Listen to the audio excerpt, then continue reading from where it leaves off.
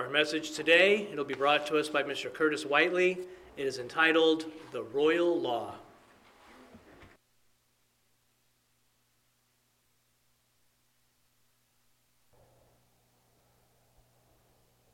Thank you, Sean. Good afternoon. It's wonderful to be here, as it always is, on another beautiful Sabbath day. So, as was mentioned, the title of my message today is The Royal Law. And I've actually, done a study on this before.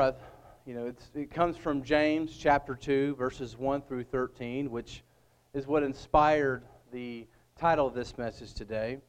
But before we go to James, I do want to just go quickly to a passage of Scripture from the prophet Micah.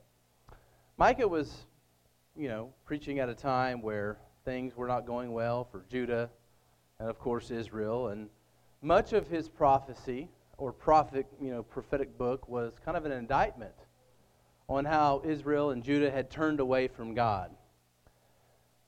But there's this scripture that many of us have heard before, and it's probably one of my favorite scriptures ever, because it's something that I think we would all do well to strive to live by. And you've probably heard of it before. It's Micah 6, verse 8, and it says this: He has shown you, O man, what is good, and what does the Lord require of you, but to do justly, to love mercy, and to walk humbly with your God. What a different world we would live in today if every human being made it their mission and their goal in life to live up to this standard that was presented here in Micah's prophecy. What a different world we would live. And fortunately, we know, those of us who believe in the kingdom of God, someday there will be a world where all humanity, all creatures of God, will exhibit these characteristics. But as I was thinking about this text and James and that word justice that just kind of popped up to me in Micah's prophecy, today in the world that we live in, the word justice is something that means all different kinds of things. It's a word that's used often, especially in our current context of the 21st century, political context, our history, or culture, or society, that it's almost become fuzzy exactly what does justice mean anymore. Are we talking about the current contemporary movements of the social justice movements, economic justice, racial justice? What we do see in this world is this word justice being used quite a bit, but with it, we also see a lot of division, intolerance, fighting from all sides. And for some, the word justice, of course, because of this, has lost its meaning or value because it's attached to so many different ideas. And in the weeds of all of this, some have actually lost civility. We see it on social media. We see how people interact with each other in society. We can watch the news and see people argue their points in an uncivil way, not in a professional manner, not in a manner that gives a sense of dignity to the person that they may disagree with.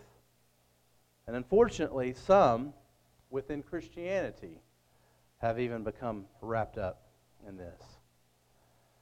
And so in thinking about these things in the current society that we live in, I knew that in being inspired by the text that's coming from James chapter 2, verses 1 through 13, I wanted to talk to us today and bring a message about our conduct toward our fellow man. Because it's very important how we treat each other, because people are watching. People see how we interact with each other, even people that we may not know. And that plays a critical role, in my opinion, in my view, of our witness. So today I have two main points. We're going to go to, if you want to already go there, it'll be up on the screen. I have two main simple points. They're not new. They're not what you would call deep theological, complex scriptures or ideas. But oh, are they difficult to employ in our day-to-day lives. Main point one. See and treat people as God sees them, not how the world does. That's basic, right? Nothing complex to that until you start trying to live that out. The second main point, coming from James chapter 2 as well, which is inspired by the title of my message is inspired from, set your eyes on God's royal law and live by it. So we're going to talk about these things. Let's read James. I want to read James chapter 2, verses 1 through 13 first, and then we'll get into these two main points. James chapter 2 says in verse 1, My brethren, do not hold the faith of our Lord Jesus Christ, the Lord of glory, with partiality. For if there should come into your assembly a man with gold rings and fine apparel, and there should also come in a poor man in filthy clothes, and you pay attention to the one wearing the fine clothes, and say to him, You sit here in a good place, and say to the poor man, You stand there, or sit here at my footstool. Have you not shown partiality among yourselves, and become judges with evil thoughts? Listen, my beloved brethren, has God not chosen the poor of this world to be rich in faith and heirs of the kingdom which he promised to those who love him? But you have dishonored the poor man. Do not the rich oppress you and drag you into the courts? Do they not blaspheme that noble name by which you are called? If you really fulfill the royal law according to the Scripture, you shall love your neighbor as yourself, you do well. But if you show partiality, you commit sin and are convicted by the law as transgressors. For whoever shall keep the whole law and yet stumble in one point, he is guilty of all. For he who said, Do not commit adultery, also said, Do not murder. Now, if you do not commit adultery, but you do murder, you have become a transgressor of the law. So speak and so do as those who will be judged by the law of liberty. For judgment is without mercy to the one who has shown no mercy. Mercy triumphs over judgment. And so my first main point, see and treat people as God sees them, not how the world does. As I mentioned, this is a simple point, but very difficult to put into practice into our life. James uses this word partial or partiality, and it's a Greek word that means, just at a real basic level, respect of persons. In our English today, if you were to go to a dictionary and want to know what the word partiality means, a basic definition of partiality is an unfair bias in favor of one thing or person compared with another. Another way of putting this, it's favoritism. It's favoritism. Now, all of us are partial in our lives in different aspects. We're human beings. We're subjective human beings, have different experiences, different interests. We may have a favorite sports team that we're partial to. We may be partial to certain types of music. Music, as we're driving down the road, we might like country over rock, or vice versa. Or when we're in church, we might be partial to listening to hymns versus the contemporary music. We all have partiality in our lives.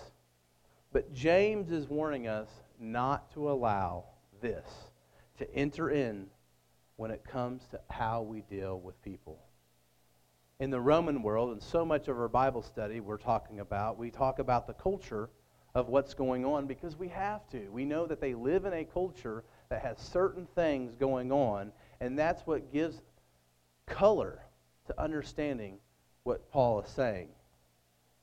Well, in the same way, as a New Testament document, James is writing in the Roman world, and so much of the culture was wrapped up in the social stratosphere. As part of this culture, it was common for those in wealthier positions to receive public displays of honor. It was common for people of status, I guess you would say, to get honor, to get maybe the best seats and things like that, to get, have more privilege than those who are in the lower parts of the social stratosphere. And obviously, us living today, we can see this to some extent in our own culture. And we've all experienced people being partial to us. And maybe we have actually in our life, because we're human beings, we have carnal nature, even though we're in Christ and we have a previous life before Christ, maybe we have situations in our life where we practice partiality. Now, it may be different to some extent. We have family. We're partial to our family. We're partial to people that we're really close to. But that's not what James is talking about per se. He's talking about being partial and playing favoritism based upon essentially what that person can do for you. Someone who's wealthier, I want to really make them happy. I want to give them a good seat. Versus someone that may be of lower status and things like that. Now, I mentioned basically what the Greek word partial means. And essentially in the Greek, it means, respect of persons. But if you dig a little bit deeper, this phrase in the Greek actually was a descriptive phrase that meant receiving someone according to their face. Now, that's kind of a strange way to think of it. Receiving someone according to their face, the essence of judging someone based upon their external appearance. For example, someone that you perceive to be wealthy, they have certain types of clothes, versus someone who may have filthy clothes. Now, as I was studying this, I was reading that this word, this term, is actually has an association with some concepts in the Old Testament. Some context in all throughout the Old Testament. I just picked three. For example, Psalm 82, verse 2 says, "How long will you judge unjustly and show partiality to the wicked?" Proverbs 18:5, "It is not good to show partiality to the wicked or to overthrow the righteous in judgment." And my third example, again, Malachi 2, verses 9 says, "Therefore I have made you contemptible and base before all the people, because you have not kept my ways, but have shown partiality in the law." Now, in almost all of these contexts, the rebukes were aimed at judges, people in positions of leadership, like priests, who began rendering their judgments not to uphold justice or the true intent of God's law, but would rather favor the people that they were making the judgment on, such as the wicked, being influenced by their wealth. And we see Israel fall into this, where the leaders, even the priests, would be influenced by the social status of individuals. Those who were charged with bringing about justice would be guilty of showing partiality to individuals based upon status, specifically wealth. We've seen this in our own culture. All of us, right? We see this we have many examples of this. Maybe we see someone who's famous, who's wealthy, and they commit a crime, or they get in some sort of legal trouble. And we wonder, how in the world does this individual get away with it? The evidence may seem to be there, but because of their prestige, because of their financial capabilities, the lawyers that they can hire and things like that, their positions in this life has allowed them more leeway, even in the justice system that we live in today. And of course, I don't know all the details on all of these, but all of us have probably experienced this to some extent. And sometimes these stories are national, and they're with famous people, and they're highlighted in our culture. In the 90s, of course, the famous one was O.J. Simpson, right? Okay? O.J. Simpson was this somewhat iconic. He was a former football player and then turned actor, and he had a lot of notoriety and he had a lot of money. And a lot of people believe that the justice system did not serve justice. Now, I'm not here to say that that wasn't the correct verdict, but that's an example that many people would probably cite. We have many examples, of course, throughout God's Word on how much God disdains the behavior of those in positions of power showing partiality towards people of status and wealth at the expense of the weak, the poor, the hungry. And God, we know, disdains this because it goes against the nature and very character that we know God has. And make no mistake, all of us that are followers of Jesus Christ know that we have been called to replicate the character of Jesus, the character of God our Father. And the blueprint for that is His Son. And James calls Him the Lord of glory.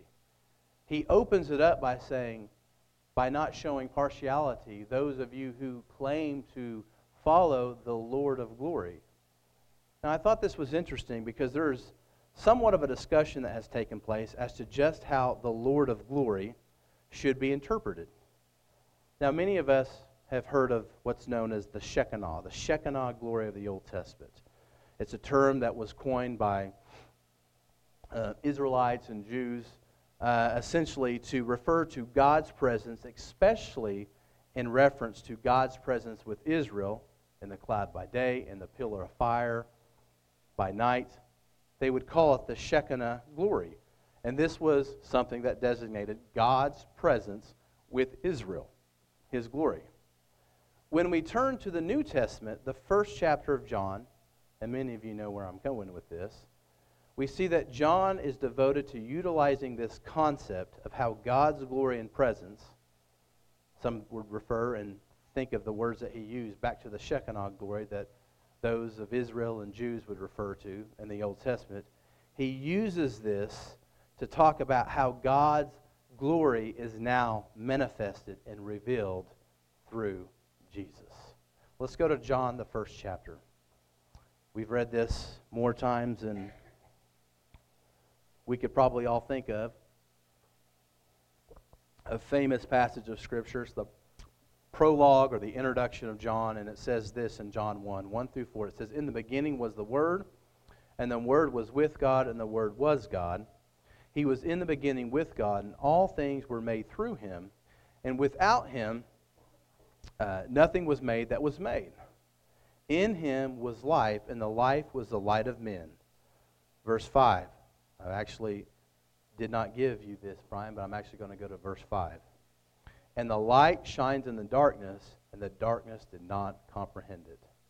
Now, when we go down a few verses to verse 14, we read at the end of this prologue, it says, "And the Word became flesh and dwelt among us, and we beheld His glory, the glory as the only begotten of the Father, full of grace and truth." And so here John introduces us to this climatic event in his introduction, where this word that he uses, the logos or logos, the Greek word for word, has become flesh, and John is giving a testimony in his gospel of the incarnation of this logos, showing the origin of this person that is the logos, Jesus Christ. Jesus of Nazareth is actually not someone that just was born of a Virgin Mary, but rather has his origins in eternality, that he's eternal. And one of the most interesting points, when you skip down to verse 14, you see that he uses these words, dwelt and glory. Now, the Greek verb here is eskenio, and it means to pitch a tent, to dwell temporarily. And this is why, if you may have a translation, and some translations will translate this as tabernacled among us. This phrase, tabernacle or glory, or dwelt rather, coupled with the word glory, is directly related to that time that Israel had God and His presence in the cloud and the pillar of fire at their tabernacle, where God dwelt among Israel in the wilderness, where the Shekinah glory, as they refer to, was revealed to Israel. And it seems apparent that John here is making no mistake. He's wanting his readers to pick up on this, that glory now is being manifested through Jesus Christ. So with this, if we are servants and followers of the Lord of glory, the Lord who once had His glory shown in a cloud and in a pillar of fire through Israel, now that glory is revealed through Jesus Christ, this individual that was once known as Jesus of Nazareth, if we are going to be servants and followers of the Lord of glory, we should follow in his footsteps, especially in regards to how we treat other people, whether it be brethren or whether it be people, our neighbor in the world. And our neighbor is not just our brethren, not just our fellow Christians and our fellow church members. Our neighbor is anyone that we come into contact with. We have 4 Gospels that are full of examples of how Jesus both taught and how he treated his fellow man. I want to go to 2 real quick today with you. The first one's in Luke chapter 18, the Pharisee and the tax collector. We've read this many times before. It's a parable that says in verse 9, also he spoke this parable to some who trusted in themselves that they were righteous and despised others. 2 men went up to the temple to pray, one a Pharisee and the other a tax collector. The Pharisee stood and prayed thus with himself, God, I thank you that I am not like other men, extortioners, unjust, adulterers, or even as this tax collector. I fast twice a week, I give tithes of all that I possess. And the tax collector, standing afar off, would not so much as raise his eyes to heaven, but beat his breast, saying, God, be merciful to me, a sinner. I tell you, this man went down to his house justified rather than the other, for everyone who exalts himself will be exalted, or humbled, and he who humbles himself will be exalted. An example of a tax collector and a Pharisee. Tax collector in the social stratosphere of Israel during this period of time was way up here, according to Jews and Israelites living in the land of Palestine. Tax collectors, we've went over this before, the bottom of the barrel. Traitors of fellow Jewish people. People have decided to turn over their allegiance to the Rome to earn a dollar. They were not liked. And this parable shows you, again, going to one of the most despised groups of people in modern, or not modern, in first century Palestine. And Jesus is showing an example of how this individual, over the Pharisee, was exemplifying more righteousness than someone who's a supposed expert in the law. The second example, of course, is the Good Samaritan, chapter 10 of Luke, verse 25 through 37. And he says in verse 25, and behold, a certain lawyer stood up and tested him, saying, Teacher, what shall I do to inherit eternal life? He said to him, what is written in the law? What is your reading of it? So he answered and said, you shall love the Lord your God with all your heart, with all your soul, with all your strength, and with all your mind, and your neighbor as yourself. And he said to him, you have answered rightly. Do this, and you will live. But he, wanting to justify himself, said to Jesus, and who is my neighbor? Who is my neighbor? Who do I consider? Is it just my fellow Jewish brethren? And Jesus says this. He says, and Jesus answered and said in verse 30, a certain man went down from Jerusalem to Jericho and fell among thieves, who stripped him of his clothing, wounded him, and departed, leaving him half dead. Now by chance a certain priest came down that road, and when he saw him, he passed by on the other side. Likewise, a Levite, when he arrived at the place, came and looked, and passed by the other side. But a certain Samaritan, as he journeyed, came where he was, and when he saw him, he had compassion. So he went to him and bandaged his wounds, pouring on oil and wine, and he set him on his own animal, brought him to an inn, and took care of him. On the next day, when he departed, he took out 2 denarii, gave them to the innkeeper, and said to him, take care of him. Whatever more you spend, when I come again, I will repay you. So which of these 3 do you think was neighbor to him who fell among the thieves? And he said, he who showed mercy on him. Then Jesus said to him, go and do likewise. Now, much like the tax collector, the Samaritans weren't looked at as highly as well.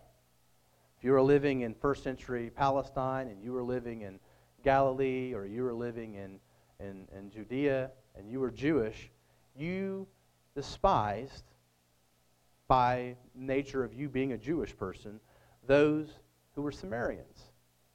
You see, this group of people were thought of as being remnants or descendants of the old Israelites in the northern kingdom that was mixed in with other people groups of the Assyrians. So I don't know how completely accurate this is, but it was said, and some believe, that one of the tactics that the Assyrians would do is whenever they would come in and take over a land, they would take some people captive back somewhere else.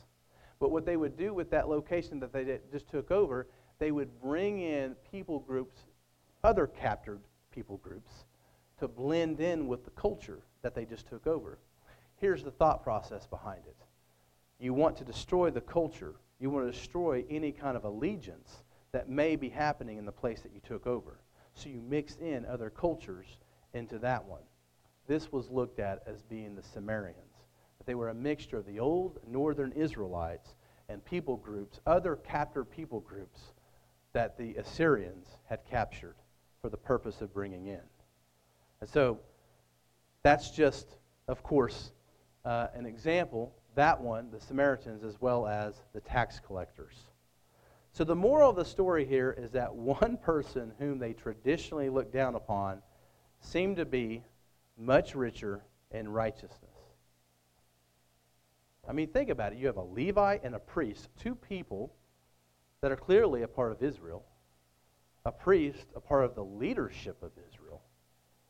And out of the three, it was a Samaritan, the person who is typically despised by your typical first century Jewish person, that actually displayed a true, genuine intent and love for his fellow man, for his fellow neighbor, while being ignored with the Levite and, of course, the priest.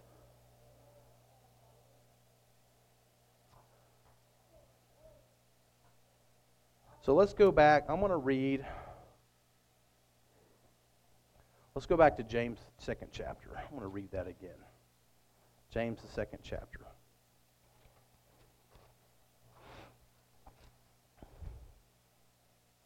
And I'm reading out of the ESV, so just it may be a little bit different. Typically, I read from the New King James Version.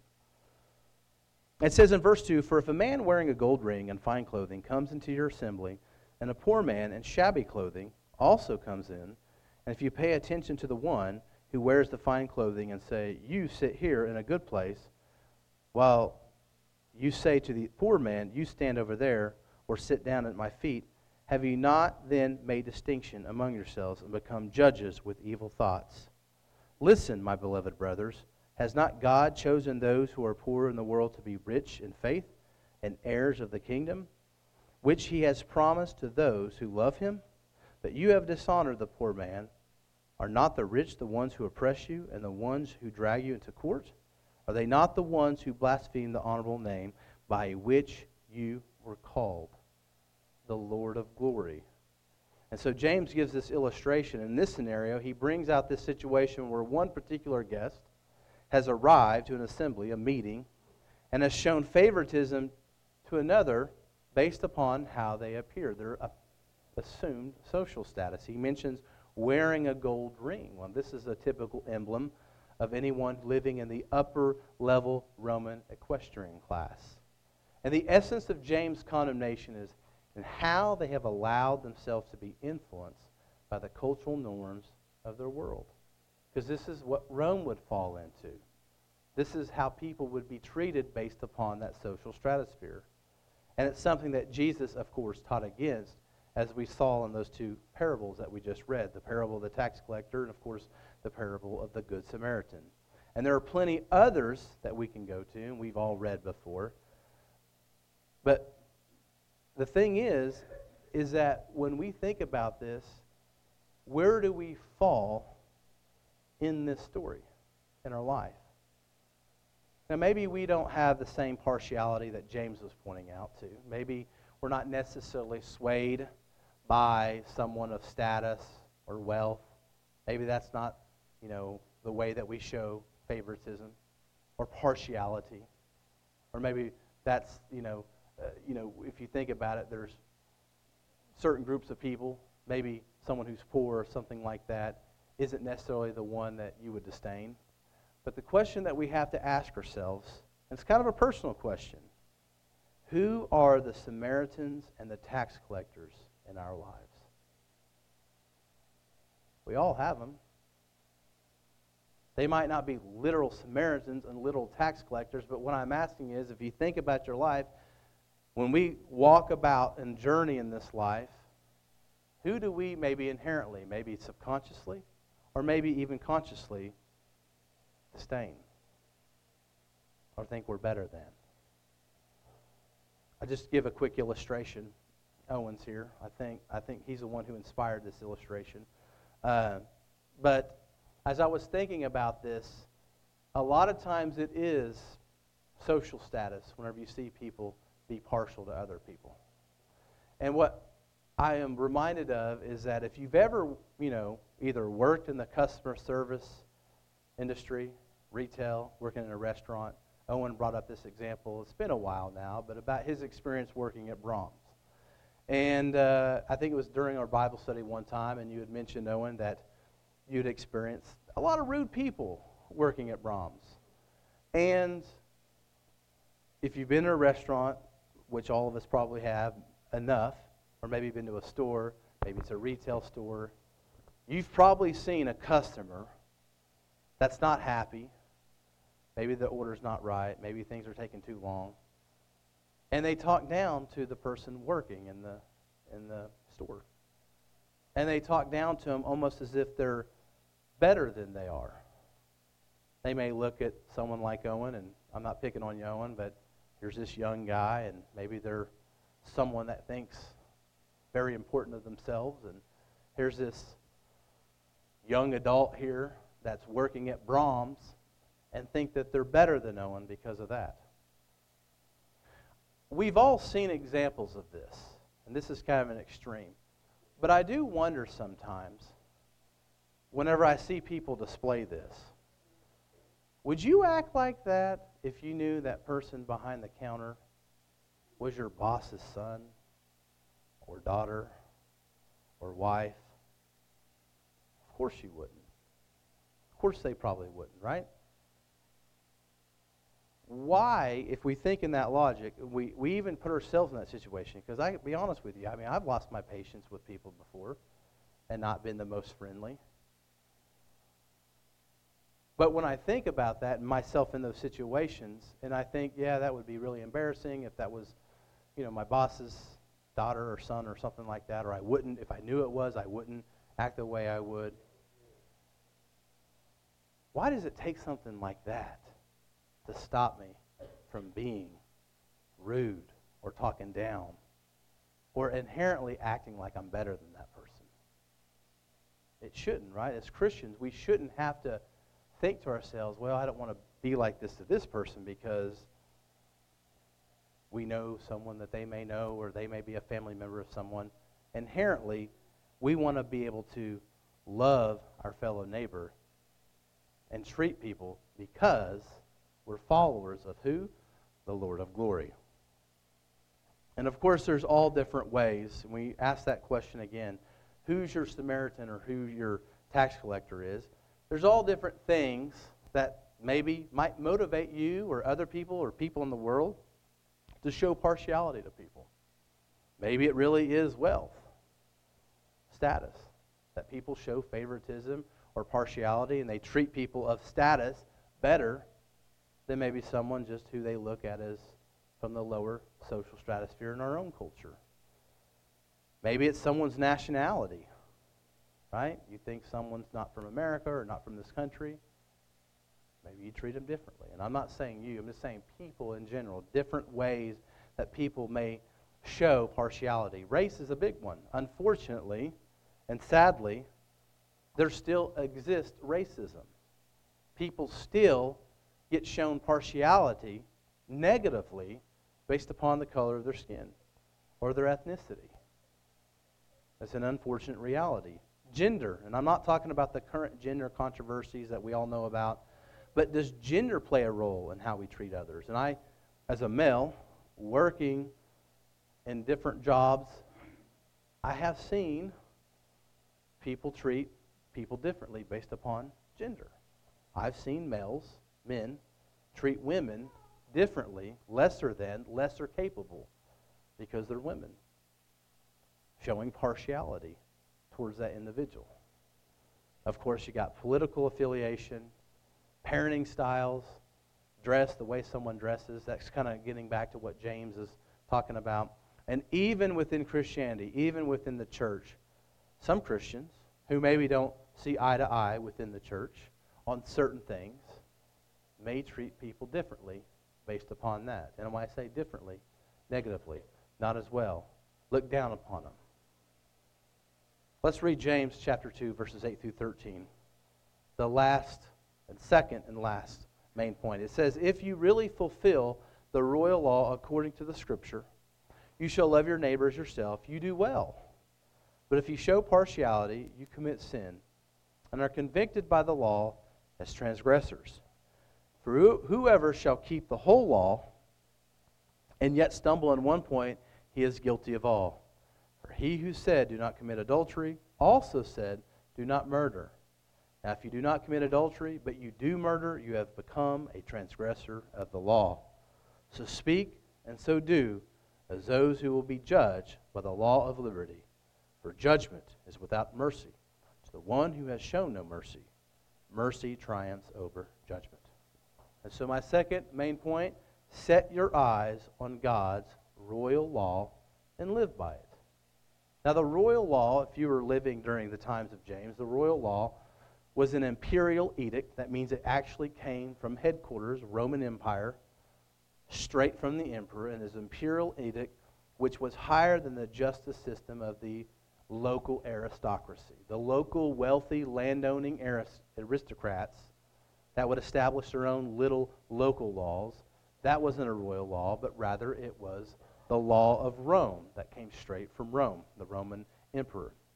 In this context, Christians and Jews dealt with two sets of laws, the laws of the government, or the aristocracy locally, and the law as set forth by their heavenly king, by God their Father, by God and Jesus Christ.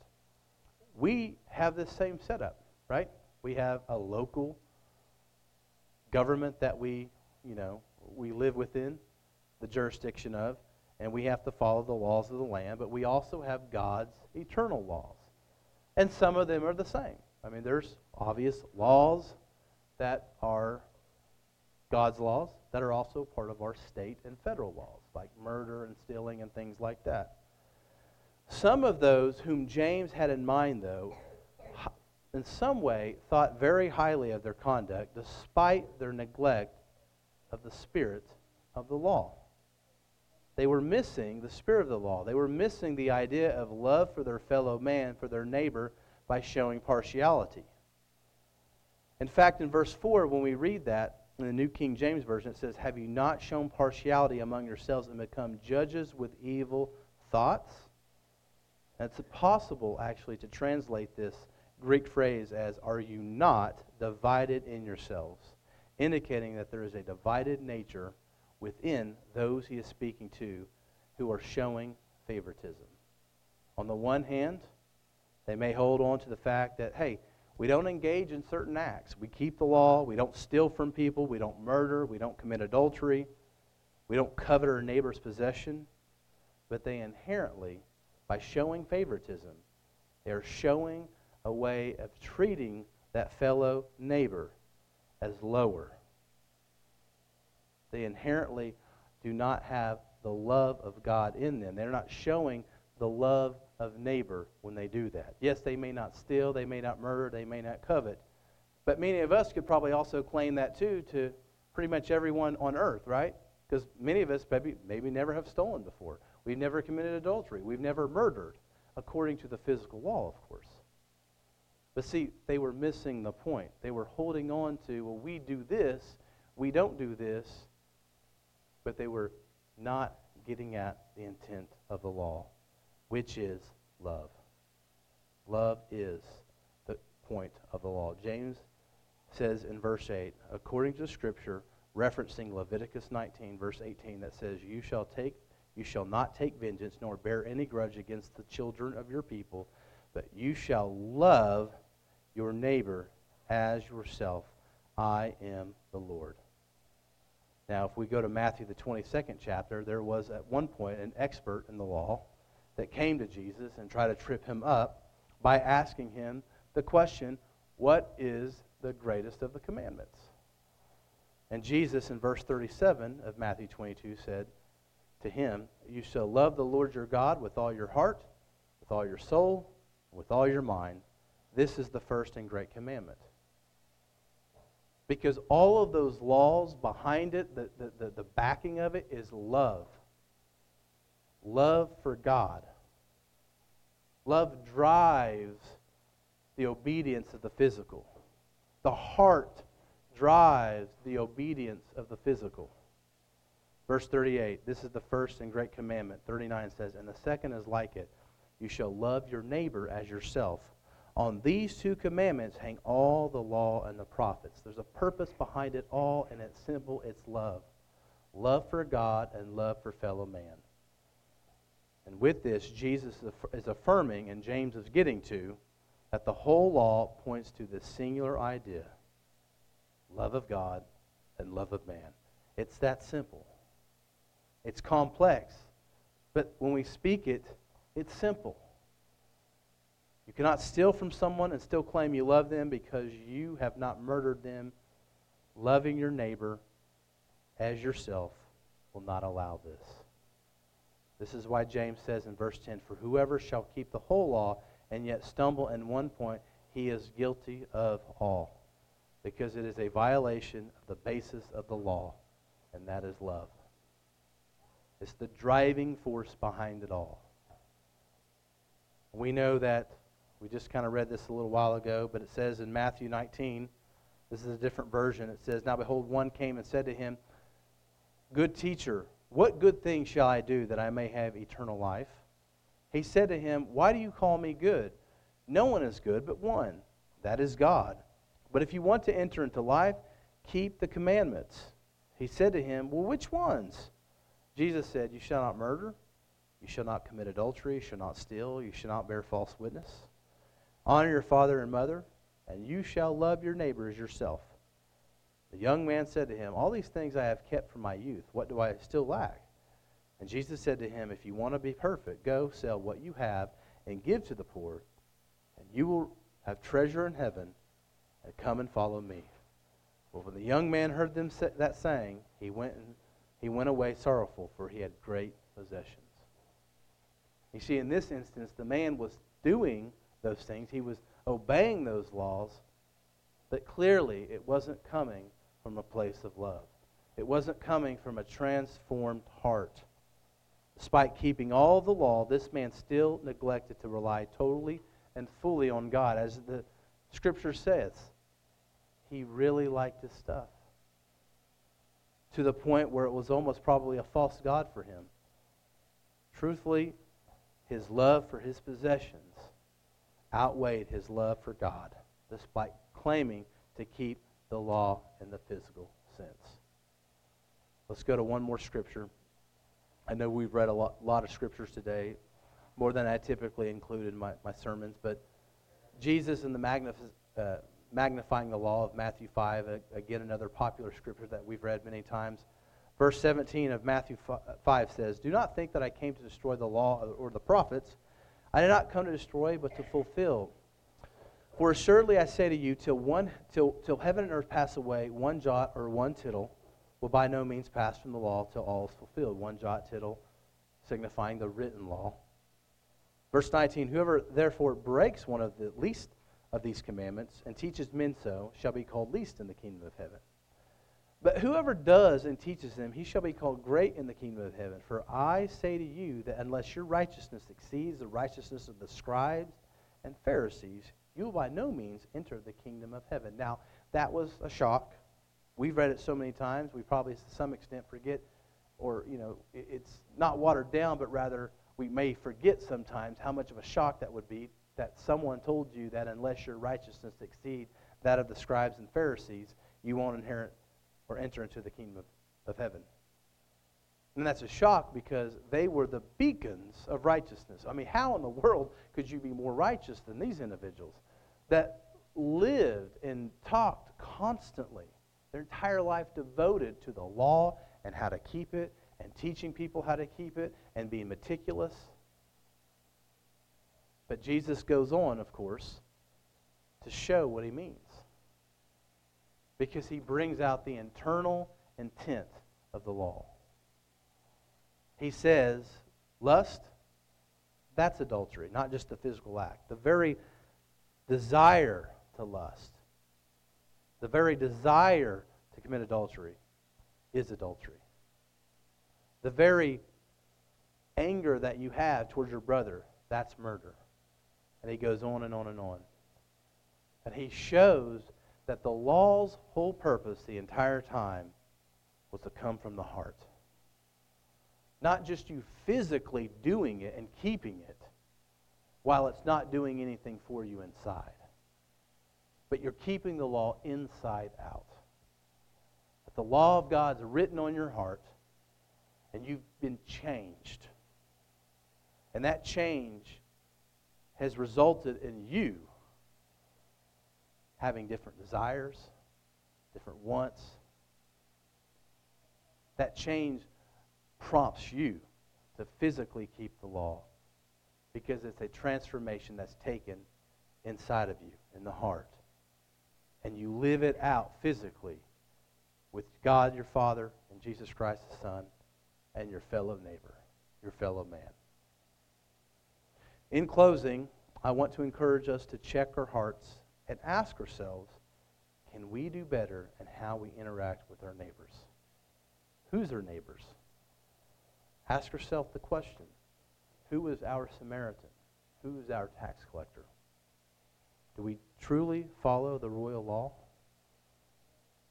Which is just a fancy way of saying the intent of the law, the love of God, the love of fellow man.